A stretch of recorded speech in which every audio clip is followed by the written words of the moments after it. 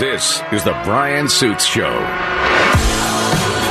AM 770 KTGH. Did the United States just cyber Pearl Harbor, Russia? The head of Cyber Command says maybe that happened. We don't know. We'll get to that here in a second. Also, younger kids are talking about harming themselves in the state of Washington. It's poison controls that is at the lead of the story that no one's talking about as we come out of the pandemic or not, or whatever. If you don't write checks, how do you pay? Well, here's Randy Moss with that answer. If you don't write checks, how do you pay these guys? Straight cash, homie. Straight cash, homie.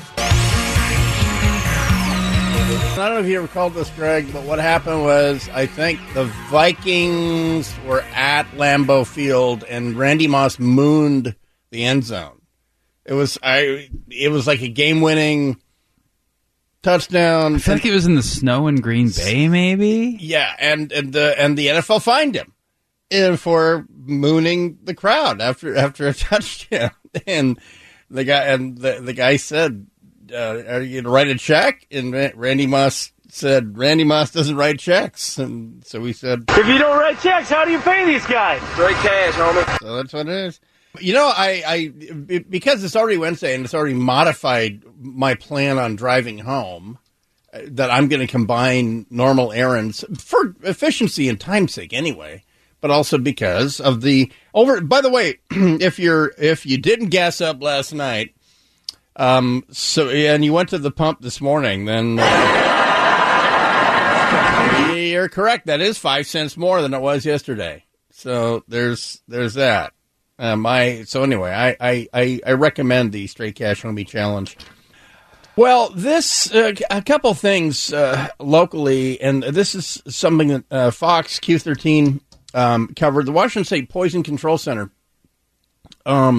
This is a really weird thing. When they're talking about kids dead by firearms, and MSNBC. That idiot Joe Scarborough just pounds on this all day long. And they cherry-picked a number of American troops killed in 2019 or something, and black men killed by cops. They added up all these like cherry-picked categories, and people under 18 killed by firearms is a greater number. They're leaving out something. And in doing so, they're advancing an agenda. They're bearing a lead. That the majority of those firearm deaths, to our everlasting shame, are suicides. They're leaving that out. They're making it seem like there's a school shooting every 12 hours or something. Well, this is sort of obscuring something that's very real. That is ongoing, and it's not just firearms. And that's why the Washington State Poison Control Center is involved in this. It's easy to talk about, but it's important. New data from the Washington Poison Center shows an alarming jump in self-harm and suicide in children as young as 10 years old. Health experts say all the signs in recent years have been pointing to a youth mental health crisis. Now it's time to act. Fox 13's Jennifer Lee joins us live in Seattle tonight. Jen, what do parents need to be on the lookout for? Many of these cases, these young children were swallowing medication to attempt a suicide. It's difficult to process and comprehend, but there are proactive steps that parents can be taking. I mean, first of all, if you're shocked, you're correct. That's the correct answer there. That for some reason there's a dividing line. It's like below 12, kids go to their parents' medicine cabinet. And oddly enough, kid-proof bottles are not as kid-proof as it says on the bottle. They're taking more of whatever it is you're taking. And that's why poison control is involved. Because in many cases, the kids are not killing themselves, but they're getting poisoned. They're overdosing, and that should be shocking enough. I haven't heard anyone get into the origin of what's driving an age group that normally was, such an outlier. Over the past, in my lifetime, a 9-year-old. I mean, accidental death is one thing, But the fact that this line is coming down to 12, 11, and 10 years old is shocking. One of them being an open and consistent line of communication. There's troubling new data that says more than 1 million children are going to emergency departments for suicide. The Journal of the American Medical Association Pediatrics says that number has doubled in the last decade. Dr. Kira Moseth of the Department of Health Behavioral Health Strike Team says there are many layers contributing to the youth mental health crisis. A big Anyway, I'll save you a minute, 51 more seconds. Oddly enough, giant guess, everyone, where was the biggest, over the past 10 years, the biggest jump was which 2 years? Here's a hint. You're currently at the tail end of one of them. Yes, ever since we shut down schools, and also it's regional. The bluer your state is, the more likely the teachers union insisted it was just too dangerous to be at school and be in class, and your kids stayed at home. And there was a resultant despondency. You know, I don't know what where you put the motivation there. It's a combination of things where kids that normally look to school as a refuge because they are in abusive households were being forced to stay in abusive households. They were getting abuse all day long, unbroken. And that the refuge that they found school to be was denied them by these adults. It's among some other decisions that we made. This is why when the first history of the Chinese bat soup flu is written, I don't want to read it because it's not going to be written by my generation. It's going to be written by our kids' generation. And it's not going to be very forgiving, not a bit.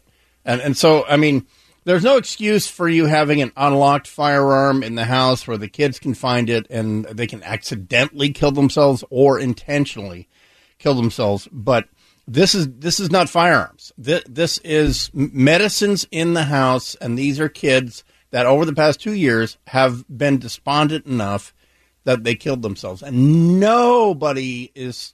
I mean, this is the first, sort of leapfrogging off a Journal of the American Medical Association and a Washington State Poison Control Center story. This is the first time I've seen local TV do the story. But don't you feel, Greg, that everyone knows that clinical depression is spiked with our kids and all, but no one is admitting that this is a self-inflicted wound.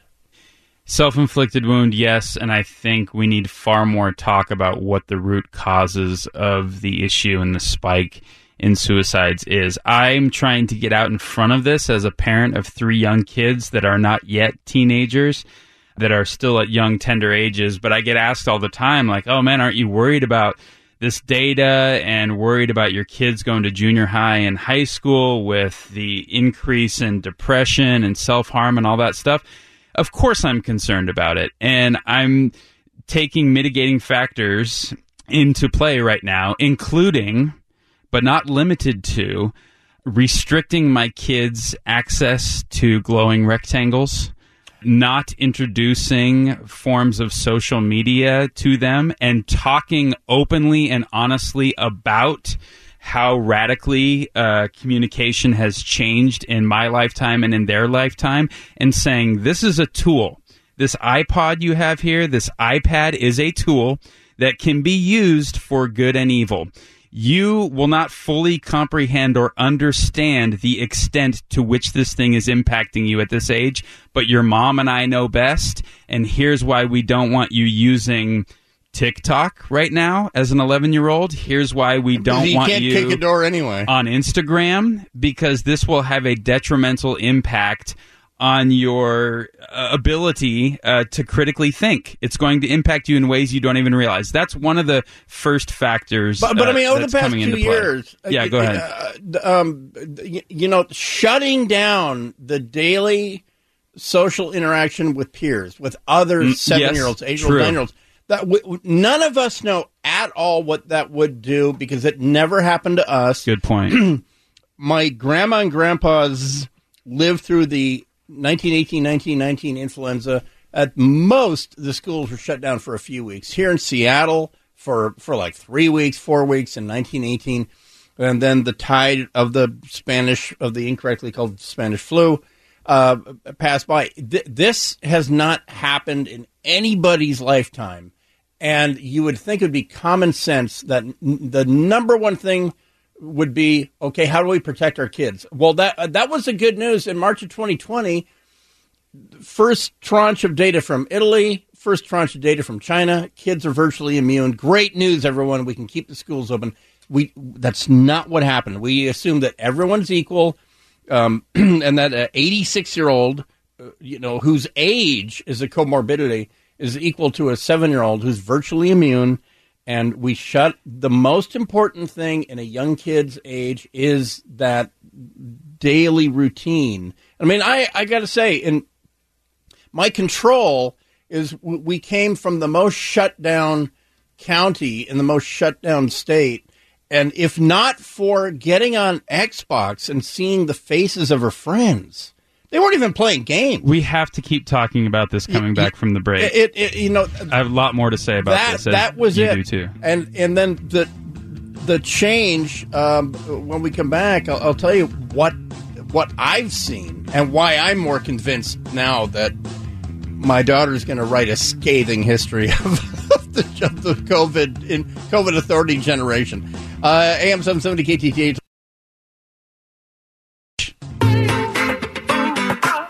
AM 770 KTTH. Brian Sitz here with producer Greg, talking about this story from Q13 about the Washington Poison Center describing the spike in single-digit age kids, 8 and 9-year-olds poisoning themselves in suicide attempts.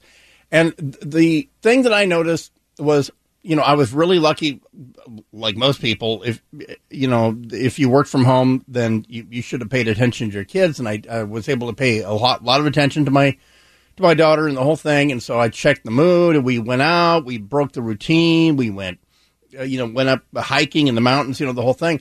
But I can't replace just doing nothing with a friend but hanging out. I'm dad. No matter what, I'm dad. And so moving to our bucolic South Sound community, she actually had to get acclimated to walking out of a school and then doing whatever the hell she wanted and friending up, chumming up and walking around town and popping into Starbucks and all that. And my only rule is tell me what the plan is, tell me when to pick you up, and all that. And her attitude towards her life and confidence and her grades and everything is 6 months later, it's night and day. And I mean, I was really worried. I was worried about her friend. And also, luckily, we had a cohort of parents who understood how important it was to just ignore these ignorant regulations about getting together and just, the one kid had a great pool. So like with the parents, we would text each other and say, Saturday, 9 a.m., let's drop them off, let them play in the pool, which turns out to be a vat of chlorine. And so that it was us coming together, which saved, the kid, never mind the social media, crap, which is a poison that's going to stick around after COVID's gone. But you make such an important point about pandemic restrictions being a factor here in these deaths of despair amongst young people. I know of a middle schooler who did school from home for 2 years.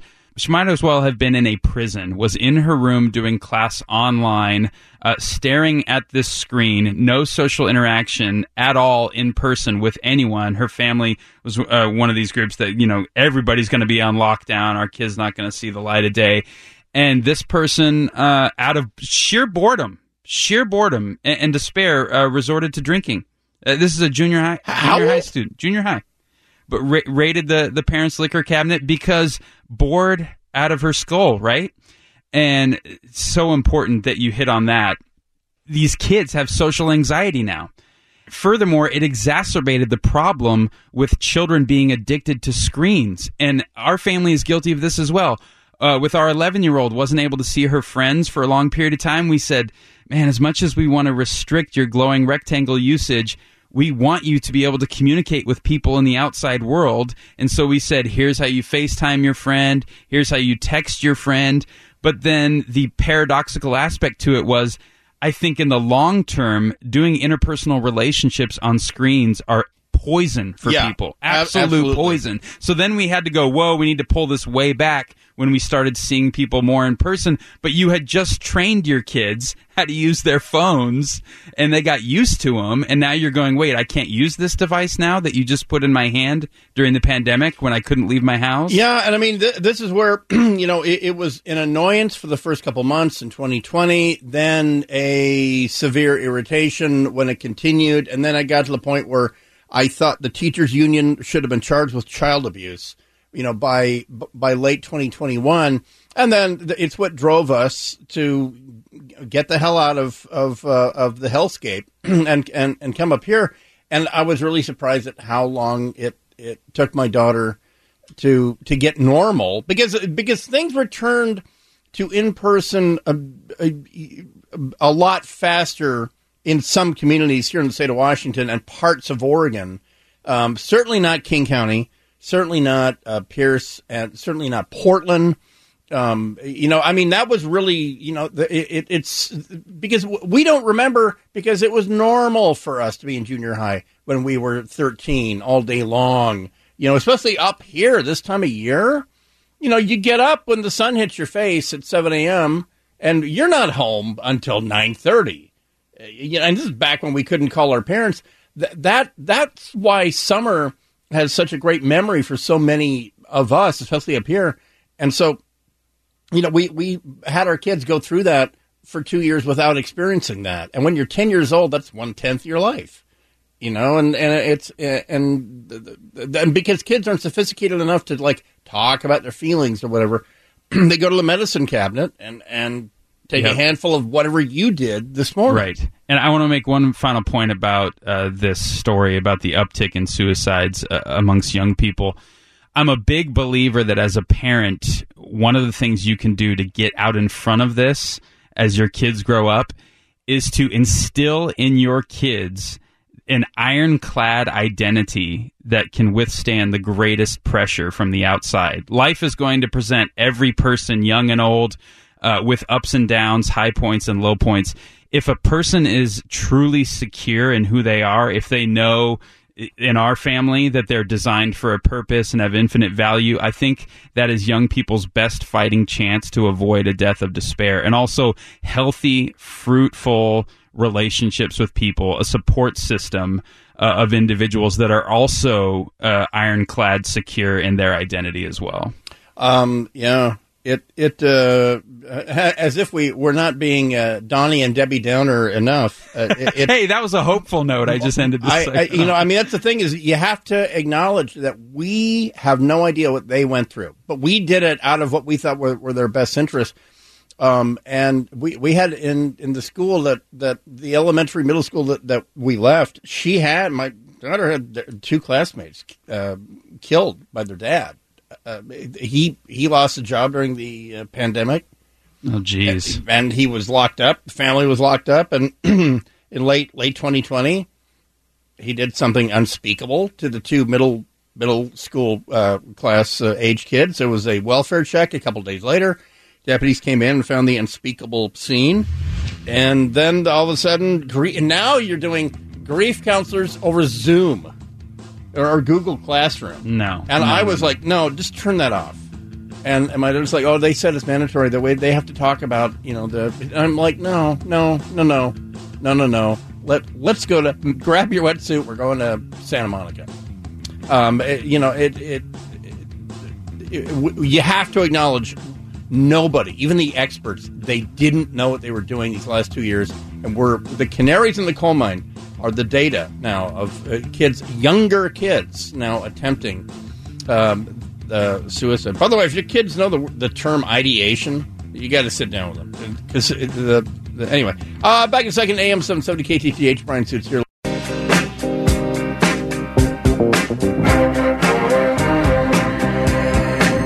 We see someone actually walking away with a cheesecake there after the Cheesecake Factory was looted. Unclear where they may have gotten that, but... total mystery. There you go. Captain Obvious now accused in that crime. AM 770 KTTH, Brian Suits here with producer Greg in Seattle.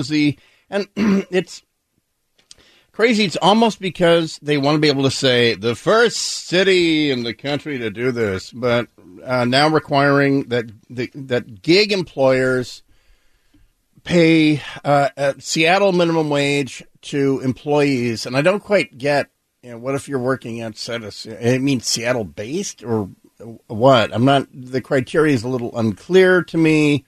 But I don't know. I got to say, I haven't lived pandemic-wise. I'm always just outside Grubhub's range, and I think we are now also.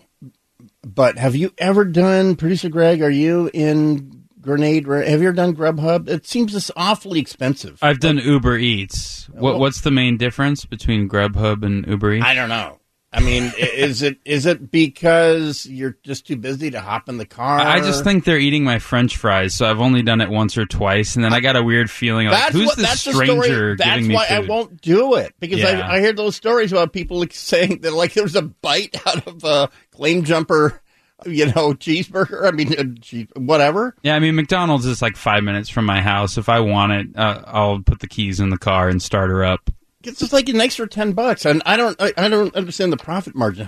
But the profit margin is that you are driving your car, making up, taking the jobs you want to take and all that. Now it's got to be minimum wage, and I think the law of unintended consequences is going to be happening right here in Seattle.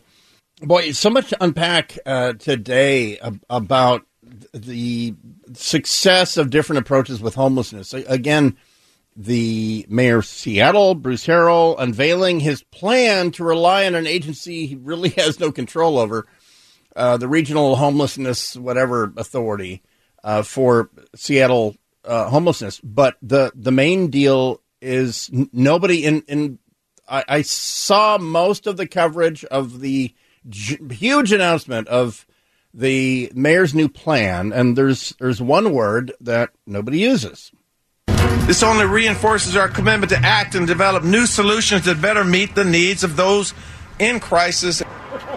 After months of promises, Seattle Mayor Bruce Harrell today outlined his plan to help tackle the city's growing crisis of homelessness. When Bruce Harrell ran for mayor, he promised a solution. But is that really the crisis, Eric? I thought of all Eric, I thought of all people, he would be a little more beautiful apartment building going up with a view of Green Lake for people making under $45,000 or whatever. I'm not sure how the criteria is to get in there for free, but what's made really clear by Q13 is that even Seattle officials, like the deputy mayor, are aware that there's more beds than there are homeless that they count in Seattle. So maybe we're opening up the data for everyone to see.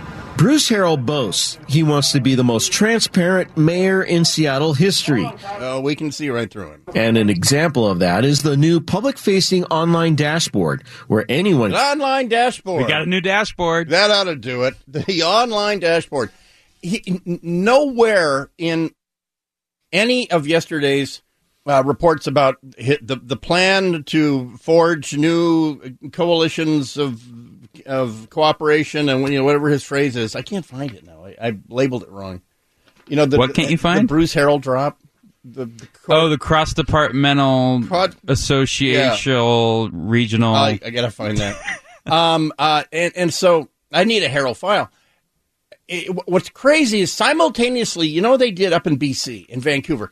There's an ongoing problem there exactly like ours. With the same origin of the problem. And it ain't lack of housing. It is drugs. And it's been going on longer in Vancouver than it is here. Oregon decriminalized certain illicit drugs, and that's been a disaster. Vancouver knows it's not a lack of beds, lack of homes, and all that. Here's the 6 objectives in Bruce Harrell's plan. 1, supporting regional solutions. Boom! Done. Anybody know what that means? Why is there 5 more? That ought to do it. 2, bringing people indoors. Well, what if they don't want to come indoors? Because usually if you're brought indoors, you have to stop doing drugs. 3, building more affordable housing faster. again, this plays into the fallacy that, well, they just can't afford houses, so they're homeless. If they had the money, they'd be fine and well-adjusted citizens. 4, identifying needed shelter and housing. 5, expanding our public safety toolkit. Oh, yeah, there you go. 6, giving Seattle new ways to help. Oh, I would have figured 6 would be find out who looted that cheesecake. 3 of these are very ambiguous. The other 3 I've already pointed out problems with. And none of them say drugs. That's the reason that there's homeless in Seattle is because they're drug addicted or they have mental health problems. And so those 2 phrases that Paises are not anywhere in there whatsoever. And the umbrella over those 6 objectives is cha-ching. I mean, that's all. It's just all going to cost hundreds and hundreds of millions of dollars. Yeah. So, again, just like guns in America, you're not even asking the right questions, which I got to unveil on Kennedy last night. Maybe we'll play. But if you're listening, you know the 3 questions that I ask. British Columbia has announced it will temporarily decriminalize the possession of small amounts of illicit drugs. The province asked for the criminal code exemption after overdoses claimed more than 2,000 lives in BC last year, mainly in Vancouver. This time-limited 3-year trial, but they're going to draw the line after year 3, is the first of its kind in Canada. Adults will be allowed to possess a combined total of 2.5 grams of opioids, which includes fentanyl, cocaine, which includes fentanyl, and methamphetamine and MDMA. So while these substances will remain illegal, adults found in possession for personal use will not be arrested. And the issue there, and one of the issues there, is that paramedics in Canada, everyday cops in Canada, are not running around with Narcan. Anybody got a Narcan? And as a result, thousands of addicts are overdosing and dying. All right. Well, I don't know what decriminalizing the fentanyl does on that one. Not quite sure, but it's a far more libertarian solution, shall we say. Heartless libertarian solution that I'm in no way in favor of whatsoever. But at least the Canadians are facing the problem. It's not tiny houses, and it's not a really, I gotta say, Seattle gutted this apartment building and remade it by Green Lake. They're great lofts. They're like stacked LG washer dryers next to beautiful new fridges, nice kitchens, and they're loft apartments for like 75 people or 80 people or whatever. And of course, they're going to have those pesky rules like don't overdose on fentanyl and other buzzkills like that. So anyway. All right, we'll be back in a second. AM 770 KTTH, Brian Suits here, and a fairly shocking story that you won't hear anywhere but the 6 a.m. hour here on the Brian Suits Show about a Chinese Army officer arrested in a U.S. Army uniform. What we know when we come back. It's AM 770 KTTH, Brian Suits here.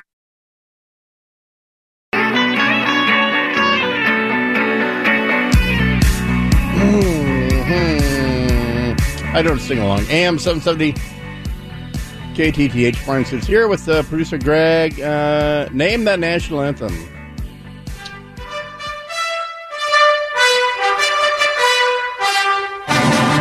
It's Obi-Wan Kenobi's national anthem. Here's a hint. They're singing in Mandarin Chinese. Let our flesh and blood become our new Great Wall. That's another hint. The Chinese nation faces its greatest peril.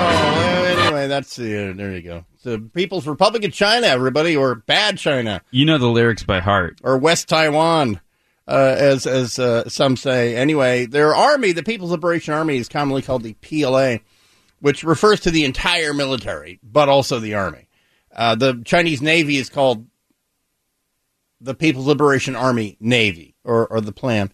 Well, anyway, this story may get coverage, it may not, but at Fort Hood, Texas, a PLA, a major in the PLA, Chinese major in the Chinese Army, People's Liberation Army, was arrested by the FBI, or the Alphabet Boys, as some say, arrested by the FBI as a U.S. Army captain. A serving officer in the U.S. Army held the rank of major in the PLA. And so the word is he was fluent in English, but his accent was strong, and it was really clear. And but however, just for people unaware of how this works, you can enlist as a foreign citizen and retain your foreign citizenship. There's loads and loads of citizens of the Republic of the Philippines or Dominican Republic who never take advantage of the fast track to American citizenship that the military offers. But anyway, to be an officer, you have to be a citizen. You have to be naturalized or born here. And so this guy was evidently naturalized. The background check doesn't really reach back to when you were 15, 16, 17, 18. So anyway, this is going to be probably an FBI release later on today, or maybe Friday if I were the Biden administration. But the FBI arresting on base a serving U.S. officer who actually held the rank of major in the PLA. Are you following the other story involving China and Hollywood? China. Well, you mean the ongoing purchase of Hollywood? So we were up on this story early, but in regards to Top Gun Maverick, there was the big controversy about the Taiwanese flag being removed from Maverick's jacket in the trailer for the new film. Well, there's an update on that story. Oh, did the real one make it into the movie? So people in Taiwan saw the film and claimed that they saw the Taiwanese flag back on his jacket at the beginning of the film. I wasn't privy to it when I saw it in person. When I go back for my second viewing, I'm going to try to confirm it. But there's stories from Deadline and Bloomberg saying that the flag is back, and they're not showing the new Top Gun movie in China at all. They don't like it because they think it's pro-America. It's jingoist. Yeah, it's very, very. It's too pro-America for the Chinese. Even though, from what I've read, even though just like the original '86 Top Gun, where everybody knew it's the Russians. In this, it's fairly clear it's not. China's not the bad guy. Mm-hmm. But it's way too patriotic, rah-rah American military for the Chinese Communist Party to show in their country. But this could be a positive sign, Brian. A little, hey, we don't need your money, and we're going to stick a finger in your eye here. And look, Top Gun's giving up hundreds of millions of dollars by kind of ticking off the Chinese regime, and I'm all for it. It makes me love the movie even more. I think that the production company, including some Chinese investment, they're the ones who originally had the issue with the Taiwan flag, Tencent. I think they were bought out. Their piece was bought out. Because here's some of the rules about the Chinese movie market. Only 10 Western movies at a time per year. Is it 10 or 20? They have a limit on how many movies can get into China. If you get into China, you're making money hand over fist, and they will bend over for that money. The whole deal. Meanwhile, Chinese cinema makes Nazi propaganda blush.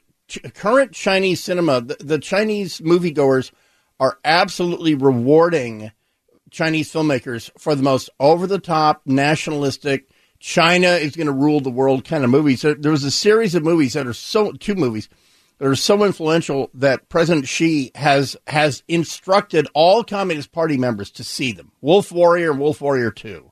And he said, from now on, we must be Wolf Warrior Diplomacy and Wolf Warrior Foreign Aid and Wolf Warrior, it's crazy. And then the same actor that stars as Wolf Warrior 1 and 2, He stars and produced this absolute whole cloth fictionalization of the Korean War.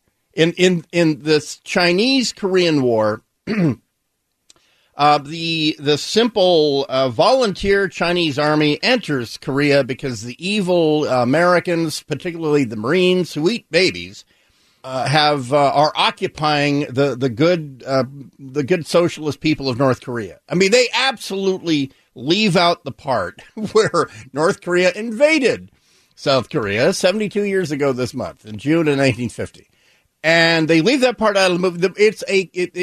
It becomes the default history. So the Chinese now are like, oh my God, look at our incredible victory through the will of our communist fervor, and all it takes is many hundreds of thousands of us to overcome the American firepower and their evil Corsair aircraft and their napalm and all that. That is the stuff of Chinese cinema. So along comes Top Gun Maverick, and there's American flags left and right, and they're shirtless playing football. Cool airplanes, hot women. Yeah, and there's a gigantic racial element that nobody will talk about, but about Chinese culture and the rest of the world. By the way, are there any? I see there's some box checking female pilots in Top Gun Maverick. There's an Asian pilot. There's an Asian pilot. Yep. Okay, is he Japanese, Chinese? What is they he? don't really signify. Black and all that. The Chinese hate that, and they have a they have a thing in their filmmaking that all the movies must be in Mandarin. There can't be a Shanghainese dialect, Cantonese. Certainly, there is Taiwanese is a dialect. It actually is. When the mainlanders showed up in 1947, that was made really clear. Well, you can tell a lot about societies by who is allowed to produce art and what that art says about the current regime in power. Yeah, in China, if the Communist Party doesn't sign off on the movie, it doesn't get made, and it certainly doesn't get distributed. And so the fact that the Top Gun is flag waving about American foreign policy, going into a sovereign country just because they're enriching uranium or whatever the plot is. And there's no way it'll get in there. That's why the Chinese hate the South Korean cinema, because it's so popular in China. But it pimps up South Korean intelligence, military intelligence, spies, and all this. And scratch the surface. Turns out South Korea is an American ally, and there's Americans on the ground in South Korea. But no, don't hold your breath. I think they made that calculation that there's two worlds for movies. There's China and everywhere else. But 1.6 billion people paying $10 a pop. That's a good chunk of change. And Hollywood is filled with whores, so that's why. We'll be back hour number 2, AM 770 KTGH.